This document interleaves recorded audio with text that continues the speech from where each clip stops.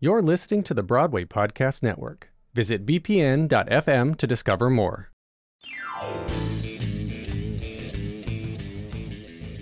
You're listening to Tony Telecasts from The Ensemblist, the only podcast that shows you Broadway from the inside out. I'm Mo Brady. And I'm Aaron Albano. I'm punching my card. 8 hours for what? Oh, tell me what I got. Welcome, listeners, to our mini-series about the Tonys, looking into the drama behind the drama of a theater season in Broadway history. In each podcast episode, we watch a telecast of a previous Tony Awards, not only the performances, but the opening and speeches to see how it reflects the season as a whole. So let's dive in and talk about the 1999 Tony Awards. The 53rd Annual Tony Awards were held at the Gershwin Theater on June 6, 1999. Unlike every other award ceremony we've discussed in this miniseries, the show did not have a formal host. Heading into the ceremony, the closed Lincoln Center Theater production of Parade led the pack with 9 nominations. Following closely behind was the eventual winner for Best Musical, Fosse, with 8. Spoilers! Sorry for spoiling the 2-decade-old ceremony. Also in the running for Best Musical were It Ain't Nothing But the Blues and The Civil War with 4 and 2 nominations, respectively. In the race for Best Revival of a Musical were Your Good Man Charlie Brown and Little Me with 4 nominations, and Annie Get Your Gun with 3 nominations, followed by Peter Pan with a singular nomination for Best Revival. But aside from the telecast itself, what was happening at the time? Aaron, take us back to 1999. The 1998-1999 Broadway season found itself in a very tumultuous time in U.S. history. Smack dab in the middle of President Bill Clinton's second term in office, domestically, the country was facing a multitude of newsworthy events. Among them were the impeachment and acquittal of said president in the scandal involving Monica Lewinsky, the brutal murder of Matthew Shepard in Laramie, Wyoming, and the mass school shooting in Columbine, Colorado, that would sadly become the first of a number of school shootings in the nation, in what the Washington Post would eventually refer to as a uniquely American crisis in 2018. Abroad, the world was embroiled in the Kosovo War, which permeated the American zeitgeist as well. And all this with Y2K just around the corner. Remember Y2K? Yeah, I sure do. Gosh, we're old, Aaron. Uh-huh. With the Lucky Land Slots, you can get lucky just about anywhere. This is your captain speaking. We've got clear runway and the weather's fine, but we're just going to circle up here a while and get lucky. No, nothing like that. It's just these cash prizes add up quick. So I suggest you sit back, keep your tray table upright, and start getting lucky. Play for free at LuckyLandSlots.com. Are you feeling lucky? No purchase necessary. Void where prohibited by law. 18+ terms and conditions apply. See website for details. Hello, it is Ryan, and we could all use an extra bright spot in our day, couldn't we? Just to make up for things like sitting in traffic, doing the dishes, counting your steps, you know, all the mundane stuff. That is why I'm such a big fan of Chumba Casino. Chumba Casino has all your favorite social casino-style games that you can play for free anytime, anywhere with daily bonuses. That should brighten your day a little. Actually, a lot. So sign up now at ChumbaCasino.com. That's ChumbaCasino.com. No purchase necessary. VGW Group. Void where prohibited by law. See terms and conditions. 18+.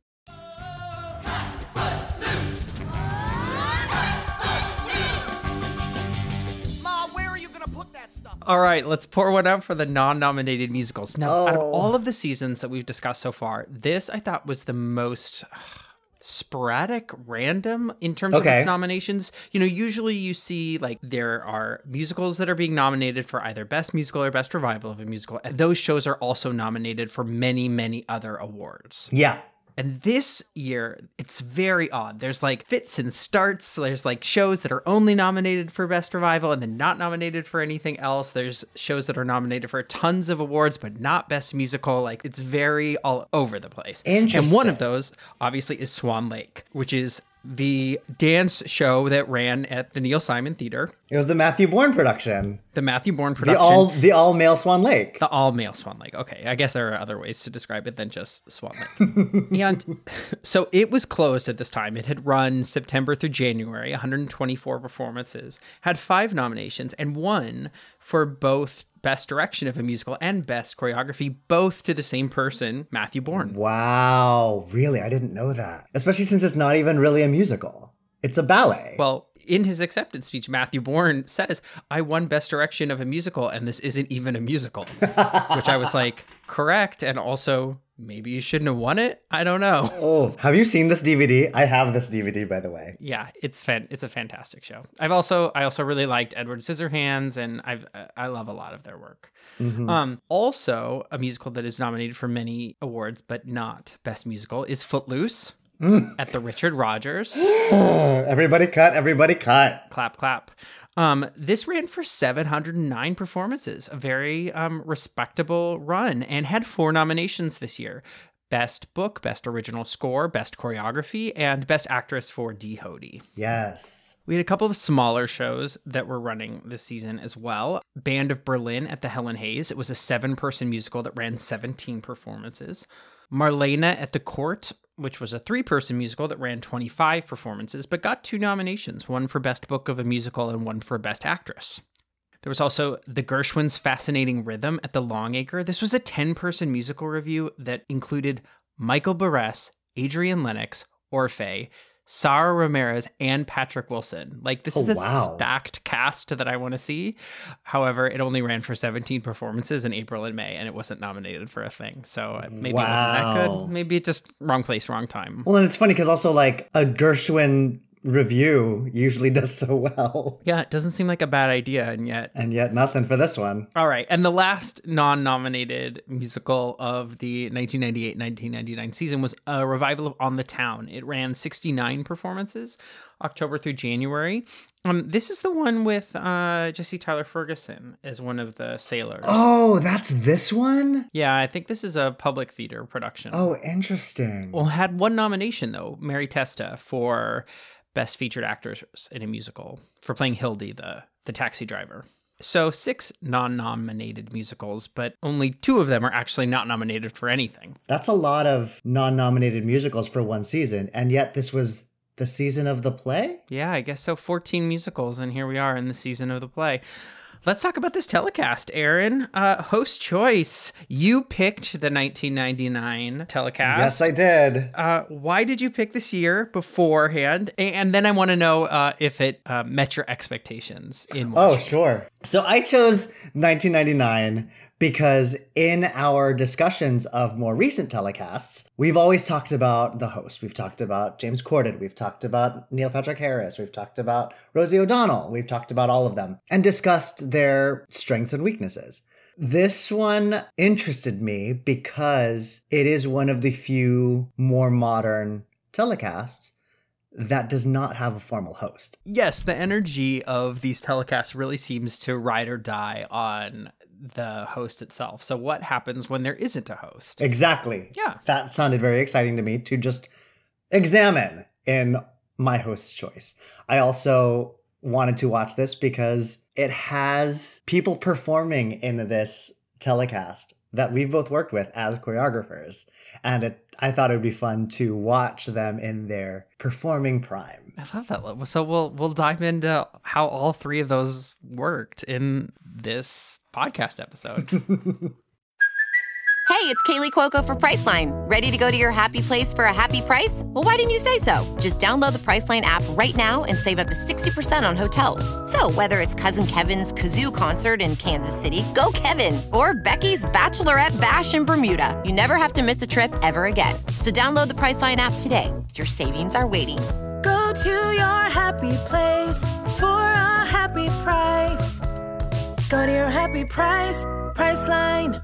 It's time for today's Lucky Land horoscope with Victoria Cash.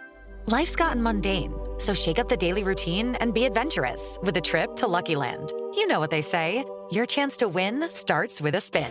So go to LuckyLandSlots.com to play over 100 social casino-style games for free for your chance to redeem some serious prizes. Get lucky today at LuckyLandSlots.com. Available to players in the U.S., excluding Washington and Michigan. No purchase necessary. VGW Group. Void where prohibited by law. 18+. Terms and conditions apply.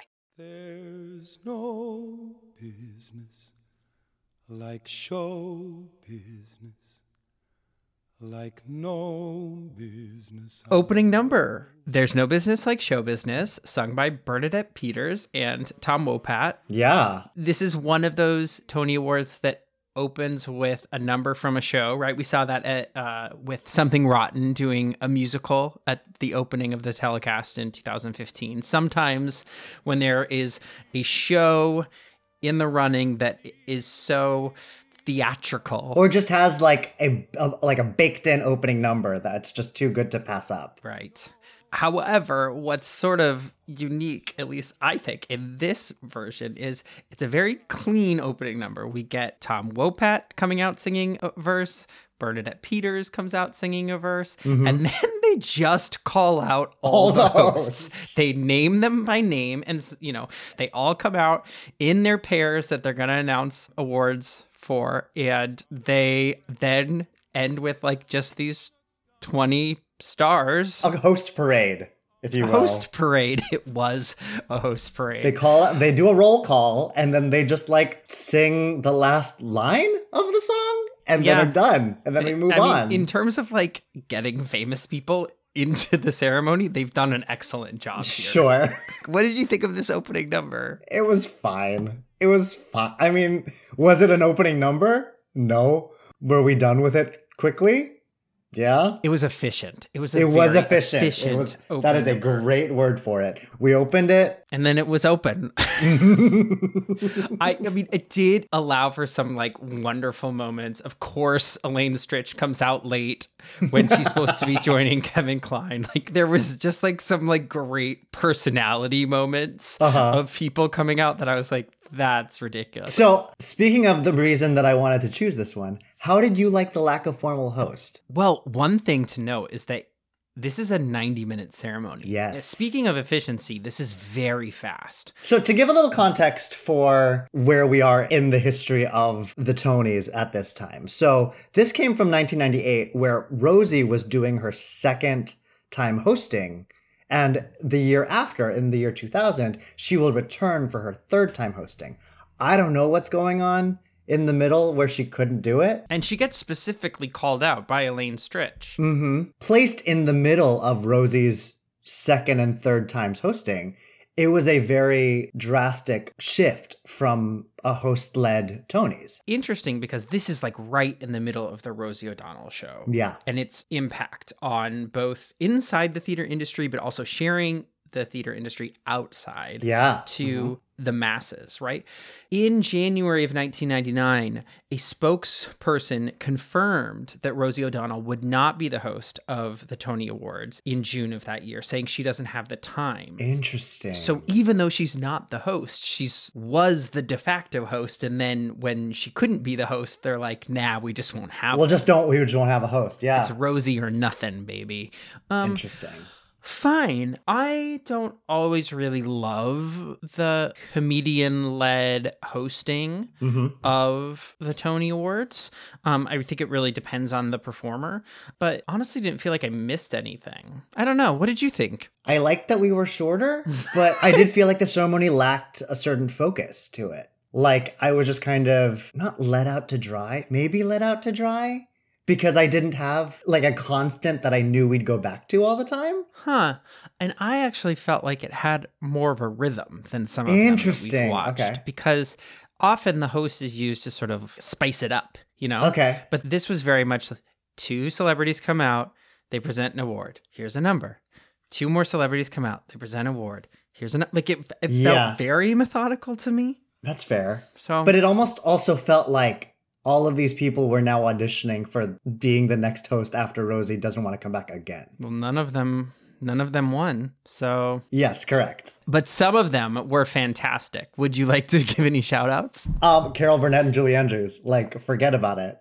Hands down, the best non-hosts of the night. They did specials together, right? Oh yeah, their chemistry is tried and true, and it shows in this. And you 100% want to see them. Like, yes, you want them to be the hosts of the Tony Awards, and they must have been like, nah, thanks. We'll present, but we're good. That might be real. That might be so real. I did love Christine Baranski and David Hyde Pierce. You know, two theater people who like understand comedy, but also understand the industry and also understand the Tony Awards. Like, it just felt like they felt perfect to me. Yeah, they were great. Like show business, like no business I know. How you worried using half the night off, waiting till the morning papers came. Can we take a moment for the amount of dance nominations there were in this telecast? We love dance in 1999. We did. It was so great. And it's so few and far between when this happened. So I loved seeing this many on screen. None of them won, but it was great that they were there. Who was it? It was Adam Cooper for Swan Lake, Desmond Richardson, Scott Weiss, and Valerie Pettiford for Fosse. I'm so happy that the nominating committee decided to call out these 4 dancers, because this isn't a Chita Rivera, this isn't a Gwen Verdon where they're being featured for their prowess in all 3 parts of the craft. They are being honored strictly for dance, which is never honored at the Tonys. Yeah, well, it is in 2020. Yes. Yeah. Robin Herder sings very little in Moulin Rouge, the musical, by her own. It's mostly acting and dance that the role of Nini has, and she's been nominated with a Tony Award. So yes. But like you said, it's very rare. I don't remember another time in the last few years where we saw a dance performance. You know, it was Deborah Yates in Contact in 2000. We saw a lot of nominations in 2003 for Movin' Out. And then another Twyla Tharp show, Karine Plenedit, in Come Fly Away in 2010. But I feel like Karine's nomination is like something we still talk about today as being impressive that she was nominated for a dance show, even though it was 10 years ago, because we didn't have any other examples. Yeah, that's real. I mean, I remember when Scott Weiss won for Jerome Robbins Broadway, and I feel like that is arguably the only one in history, and that was in 1989. He won for Jerome Robbins Broadway. There were 2 others nominated, Charlotte Dambois and Robert LaFosse. And then before that was Anne Ranking and Wayne Cilento for Fosse's Dancin' in 1978. This is not a common occurrence. So we had a lot of them in this time, which is great. It's also the shows. Like, those are dance shows. And this season we had a lot of dance shows. Aaron, how do we do the plays? It's time to talk about how we did the plays. This is your favorite part. How did we do the plays? We did them poorly. That's how we did the plays this time. Okay, so Elaine Stritch and Kevin Kline introduced, quote, a special one-time only performance piece for us this evening, a collage of moments from 5 of the best plays on Broadway. It's a mosaic of emotions, touching on fathers and their children, men and their dreams, birth, death, and the bizarre and unpredictable intermission in between. And it would be performed by actors in the cast of those 5 plays. Brian Dennehy, Kevin Spacey, Clark Peters, Brian F. O'Byrne, Scott Wolf, Frank Wood, and Max Wright. It was a mess. I am so I have a lot of questions about this thing. Firstly, why do we only have the men? Like, you got Judi Dench, you got Stockard Channing, you got Marian Seldes, all nominated for all of these plays already. A, you only have the men. B, there's no unifying thing about the shows that are being presented. It's like both revivals and new show, like, and Shakespeare. Yeah, Death of a Salesman, Shakespeare, but also Sideman. I don't understand what the decision making was for this presentation. I mean, we should have known from the top when Kevin Kline massacres Brian O'Byrne's name. Because the concept was they were doing lines from their own shows at each other, right? Right. They were saying lines from their shows. They were saying them in the characters they play in those shows. Uh-huh. And yet it was supposed to sort of like be an emotional, evocative piece about fathers and their children, men and their dreams, birth, death, and the bizarre and unpredictable intermission in between. I mean, what is most remarkable to me is that we hear time and again that the plays are where it's at this season. Callista Flockhart says in the very first presentation, it was without a doubt the season of the play. Without a doubt. Without a doubt. And Kevin Kline in that introduction says, the talk of Broadway this season has been the resurgence of drama. And so you could see like the conference table where they go, drama's big, right? Okay, so we got to do something special with the drama. Let's put Brian Dennehy and Kevin Spacey together on a stage. Sure. Right? And then it just spins out of control into a mess. It's like yo, guys, this acting exercise that someone came up with did not work on TV. It does feel like a late night theater production from your college. Literally. And I'm just like, y'all didn't sell any tickets with this presentation. Well, that's the problem. We say that time and again. Like, if the goal is to sell the shows, the plays never get sold unless you perform a moment from the plays. It doesn't work when you do the montage. It doesn't work when you put props on a pedestal and have Laura Linney and Brian Stokes Mitchell talk about the plays. Just show us the plays. Show us the plays. Show us the plays. Especially since it was such like a heavy revival season. Like, show us Death of a Salesman. Show us Twelfth Night. Show us, well, The Iceman Cometh. Okay, fine. But like, show us the plays. Instead of having them all talk at each other in some nondescript universe where these characters would collide? Like, no, forget it. I can't.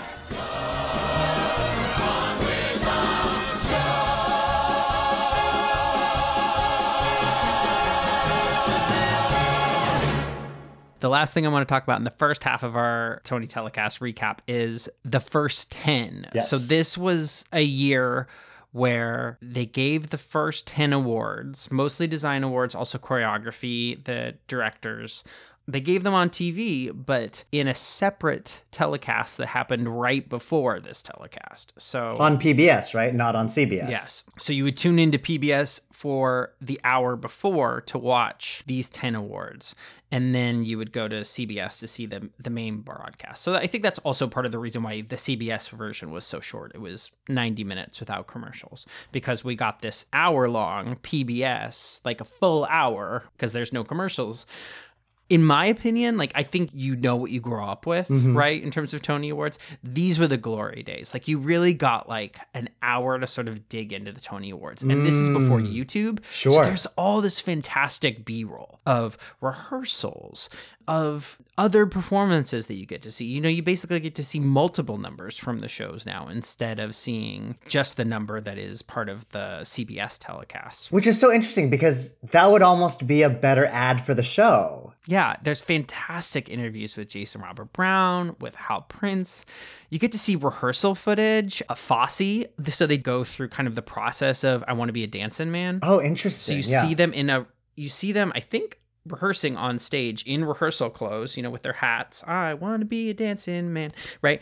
And then they go like back and forth from like rehearsal to performance, and you can sort of see like how the design elements or how the lighting or how the costumes add to the storytelling. I think it was really well put together, this hour-long telecast. We don't need this now because there's so much video content, from the shows available. But in this time where there wasn't those things, like this was such an excellent way to sort of get to see more of the shows than just the 3 minutes we see in the telecast.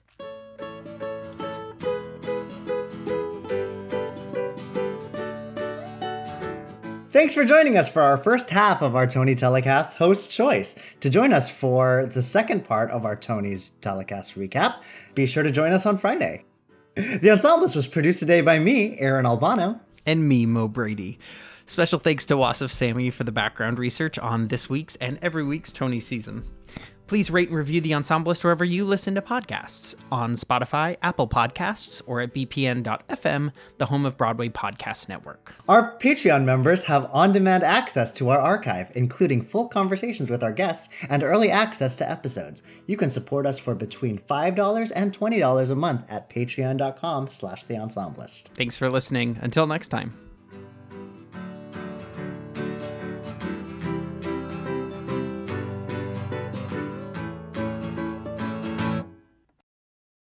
Hey, it's Leslie Odom Jr. here on the Broadway Podcast Network to tell you about the Rise Theater Directory, a program of Maestro Music. Rise is a national online resource designed to connect and empower backstage and administrative and creative theater professionals from underrepresented backgrounds. If you work or aspire to work in the theater community, this can help you find your next project. And if you hire theater professionals, search the Rise Theater Directory to find your next team. Create your profile now and get more information by visiting risetheater.org. That's theater with an R-E-R-I-S-E-T-H-E-A-T-R-E BPN.org, because only together we rise. Step into the world of power, loyalty, and luck. I'm gonna make him an offer he can't refuse. With family, cannolis, and spins mean everything. Now, you wanna get mixed up in the family business. Introducing The Godfather at ChumbaCasino.com. Test your luck in the shadowy world of The Godfather slot. Someday, I will call upon you to do a service for me. Play The Godfather, now at ChumbaCasino.com. Welcome to the family. No purchase necessary. VGW Group. Void where prohibited by law. 18+. Terms and conditions apply.